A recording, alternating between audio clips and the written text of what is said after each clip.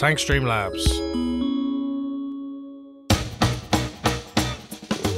Hello and welcome to this episode of Tankstream Speaks. We are joined by Ben Ford, also known as Mr. Fintech, the head of growth at Frollo. Ben, welcome to Tankstream Speaks. Hey Brad, thanks for having me. It's a delight to be here. I'm looking forward to having a chat. Great. Now, Ben, we've known each other for many, many years, and you've been around in the Australian fintech landscape for many years, and you would have seen all sorts of issues and challenges that fintechs have been through over that period. Before we get into that, though, let's dive into a bit of detail about you. If you can just let us know who you are, what's your job, and what does Frollo do? Sure, Brad. It feels like that was a loaded question with a lot to it. We'll start at the basics. So I'm Ben Ford, also known as Fintech Ford in some quarters. Don't know if I'm known as Mr. Fintech. I think there might be one or two other people who have a better claim to that than me. But I work for Frollo. Frollo is a consumer personal finance management app. It enables consumers to better manage their finances, to save for goals, track their expenses, see where their money's going, and ultimately work towards a better financial future for themselves and their families. My job there is essentially to sell that platform to other banks, fintechs and financial institutions who might want to leverage our software to build out their solutions. So we build banking apps for a number of banks that you'd know, Virgin Money, P&N, Beyond Bank, and a number of other ones as well. So what is your company's expertise? Sort of two areas. One is leveraging the software or the platform that we've built for other organizations to, I guess, get to market more quickly. They might be in a buy or build scenario with their banking app and they want to leverage what we've got to get to market quicker. And the other area is around open banking. We've spoken about open banking a lot, you and I, and the entire fintech ecosystem over the last few years. But essentially, it's a way to enable consumers to have more power around their own financial data and, again, to achieve better financial outcomes for themselves and their families. Now, you mentioned there we have spoken about open banking a lot. And open banking has seemed to be a trend that kind of comes and goes over the years. There's businesses that are also in that space. And it's interesting to really understand what the limitations are, but also the real positive impact that open banking can have to consumers and the whole banking industry. So for people that are listening who might not necessarily work in the fintech space, can you just give a bit of an overview as to exactly what open banking is? Yes, and that's a good question, Brad. And I guess one of the things that we often get caught up in, particularly working in the open banking, in inverted commas, field, is not many people actually know what it means. It means absolutely nothing to the average consumer on the street. I guess a simple way to articulate the benefits of open banking is if you think about people in their current banking relationships, their current financial relationships, Australians spend or waste around $11.4 billion a year on unnecessary banking charges, missed interest, paying too much on their credit card and things like that.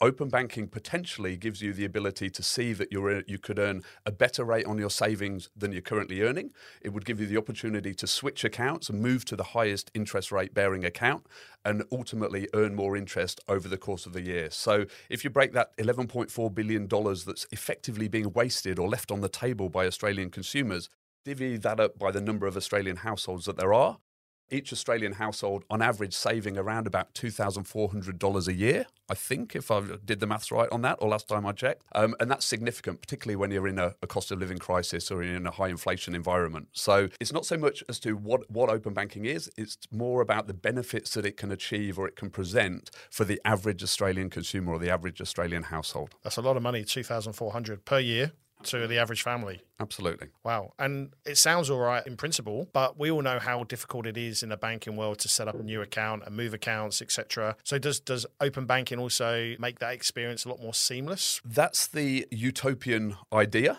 It's not there yet at the moment, but ultimately that's where it could get to. Absolutely. So imagine a situation where you open your banking app, and using open banking, you've linked to a number of different accounts that you've got held away. You might have a savings account with a different bank or a different institution, and your banking app can see that, or your bank can see that, and they can say, we see on the account that you've got held away, you're earning 3% interest on your $10,000. They could serve you up a message in your banking app that says, we're paying 5% interest at the moment as an introductory rate. Would you like to make that change? And then ultimately, and this is the really exciting part, you'd be able to effectively change accounts in as little as 5 or 6 or 7 clicks within your banking app, move that $10,000 over to the bank account that you're dealing with as your core banking app, earn more interest on it, and start to recoup some of that $2,400 on average that is there and up for grabs that the average Australian household's potentially missing out on.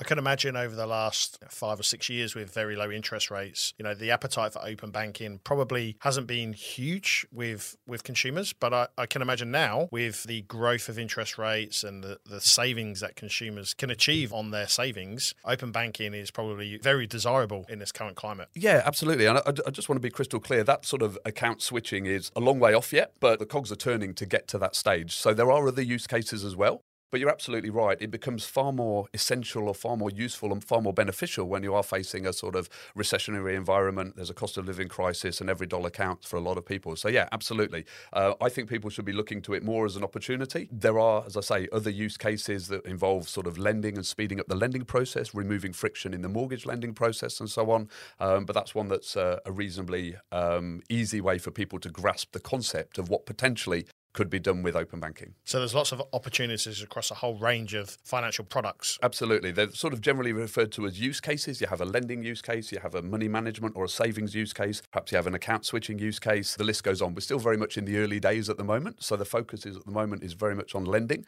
I'd love to see it move towards more of that account switching type environment, open banking payments.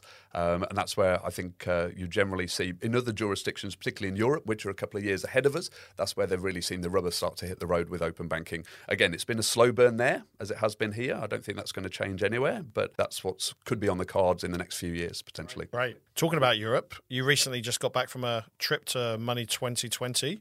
What were some of the key themes coming out in the fintech space that you came across or that you are having deep discussions with your European counterparts? Yeah, there were a few actually. It was really interesting. There were open banking was a key theme. I was hoping to pick up a bit more as to what was going on in Europe, or a few more sort of real insights from the European situation that we could potentially start to leverage and sort of bring back into the Australian landscape and ecosystem. Probably didn't see as much there as I thought. There was a massive trend amongst large corporates sort of acquiring fintechs and buying up fintechs effectively for the innovation as much as anything else. So that was really interesting. There was a huge amount on the circular economy, which was new to me and a little bit sort of adjacent to the fintech sort of world in which I generally operate. And that was around about sort of a bit of an ESG focus, or a lot about sort of recycling devices and things, which I found really, really interesting, sort of big key themes and presentations on that. And then a lot on lending as well, and also payments. They were some of the main ones. How do you see the current state of the fintech ecosystem here? I think it's pretty tough at the moment. I think there's probably a sort of two-tier or two-speed fintech economy happening. There's companies that are able to hustle, make money, almost sort of running on the smell of an oily rag to some degree.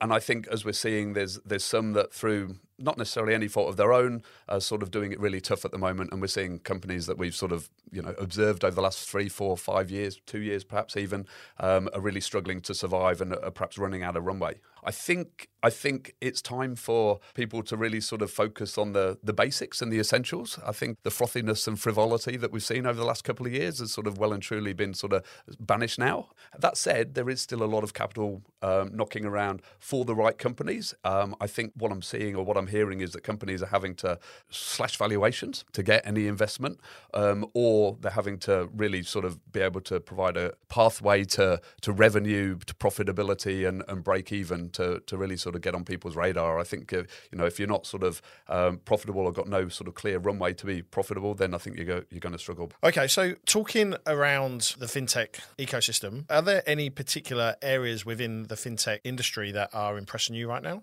There are in pockets. Like I say, I think those that sort of can run super lean are doing really, really well. I think the sort of days of the extravagant parties and entertaining and the budgets that go with that, followed by huge cutbacks, are long gone. But that was definitely a theme last year. I think of some in the commercial lending space seem to be doing very well. I'm hearing about sort of ridiculous gross margins in some of these businesses that are doing very, very well. But it is becoming trickier to pick, I think. I think platforms will continue to do well. I think companies like Shape, TikTok, some of the open banking platforms, Frollo was acquired a couple of years ago. Basic was acquired recently for a pretty strong multiple, I understand. So I think there are pockets of the industry that are doing fairly well, or sort of being able to demonstrate a pathway to profitability or a pathway to becoming almost an essential component of other businesses and the way they work. So I think those are the ones that will continue to do well. I think that's a very good summary there. Now, in terms of Frollo itself, going back to the product, what question do your customers most frequently ask you about the platform or open banking in particular? Well, with open banking, they want to know if it's working, if the data's there, what the data quality is. And we've got all those data points, so we can show them that it is, and we can refer them to the Frollo app where they can actually see open banking in action for themselves. So we're fortunate in that regard that we have our app that's provided completely free of charge to consumers that effectively acts as a bit of a shop window for us to demonstrate open banking and the features and functionality of the app. Generally, it's just sort of reinforcing that, open banking ultimately is going to be ubiquitous across the bank data sharing experience. I think screen scraping, which is the alternative to open banking, is going to be phased out. We're sort of generally fending questions about that. And as I say, we've got answers that we're pretty comfortable with for the most part. So what question do you think consumers or prospective clients of Frollo should be asking you? I guess with the economy the way it is at the moment, when you're selecting any vendor, is that vendor going to be around in the next 6 to 12 months would be an immediate one. I think, the inevitability, or it's inevitable that there will be some people that are, or some businesses that fall by the wayside or acquired. As I say, Frollo was acquired. One of our competitors, Basic, was acquired. So people are looking at this space, larger organizations, and saying, well, hang on, open banking, we see it as being a key theme or an essential area in which to play in the next 2 to 5 years, and we need to acquire a company now. Is now the good time to acquire an open banking organisation? Potentially, because I think valuations have probably dipped substantially from where they were a couple of years ago. So, yeah, I think sort of longevity, and I think that's a relationship that could work both ways. If you're a small open banking provider and you can go into the arms of a large corporate, then that's going to give you some stability. So here you go, you heard it here first. If you're an open banking provider, put the for sale sign out the front. That's not financial advice, absolutely not, but perhaps. You're known as Mr. Fintech, but outside of work, which I think is equally important, you also have another nickname, Superfit Dad. You are a champion of fitness and wellness and mental health. I know you work with a lot of companies and help them with fitness programs and wellness programs. Give us a bit of an overview and why it's so important to you. Thanks for mentioning that, Brad. Superfit Dad started life as a blog, actually, back in 2013, and it was largely born out of the sort of struggles I faced when my son, Drake, aka Superfit Kid, was born. And I guess I sort of came to the conclusion that if I was as someone who's always been fairly active and valued my fitness and time to train and work out from a physical and a mental sort of health perspective, if I was finding that tough, then I couldn't really imagine, or I could only imagine what it would be like for people who weren't so physically inclined, I guess, if that's the right way to say it. So started writing articles or just trying to sort of put down some of my workouts to give people a chance to leverage those and use them when they were looking after their kids or making time to have workouts. It rolled into a weekly blog. There were weekly workouts that were sent out every Friday for people to do or dads to do over the weekend. And the idea was to really, as I say, just share my experience, share some of my, sort of tactics or tips for training, nutrition. A bit of meditation was in there as well in those days. And it just sort of went from there. I ended up working with a few businesses, a number of fintechs providing personal training or group training sessions, mostly on a sort of volunteer basis. And the blog's a little bit defunct now, but I still work with a couple of fintechs. I still teach boot camps on the beach, Coogee and Bondi most weeks. And that's what Superfit Dad's all about. Great. There's a really important message there as well is, no matter how busy you are with work, you need to make time for yourself, for your health, for your fitness, for your mental health. Absolutely. Okay, Ben. Well, thank you very much for joining us today. If there's any clients or prospective clients listening to the podcast who want to find out more about Frollo, where would they go? They can hit me up on LinkedIn. They can find Superfit Dad at Superfit Dad on Instagram and frollo.com.au. Thanks, Ben. Thanks for joining us today. It's great to get your perspectives on open banking, the fintech landscape here in Australia, and also how important fitness and wellness is to the workplace. Awesome. Thanks for having me, Brad. Thank you for joining us.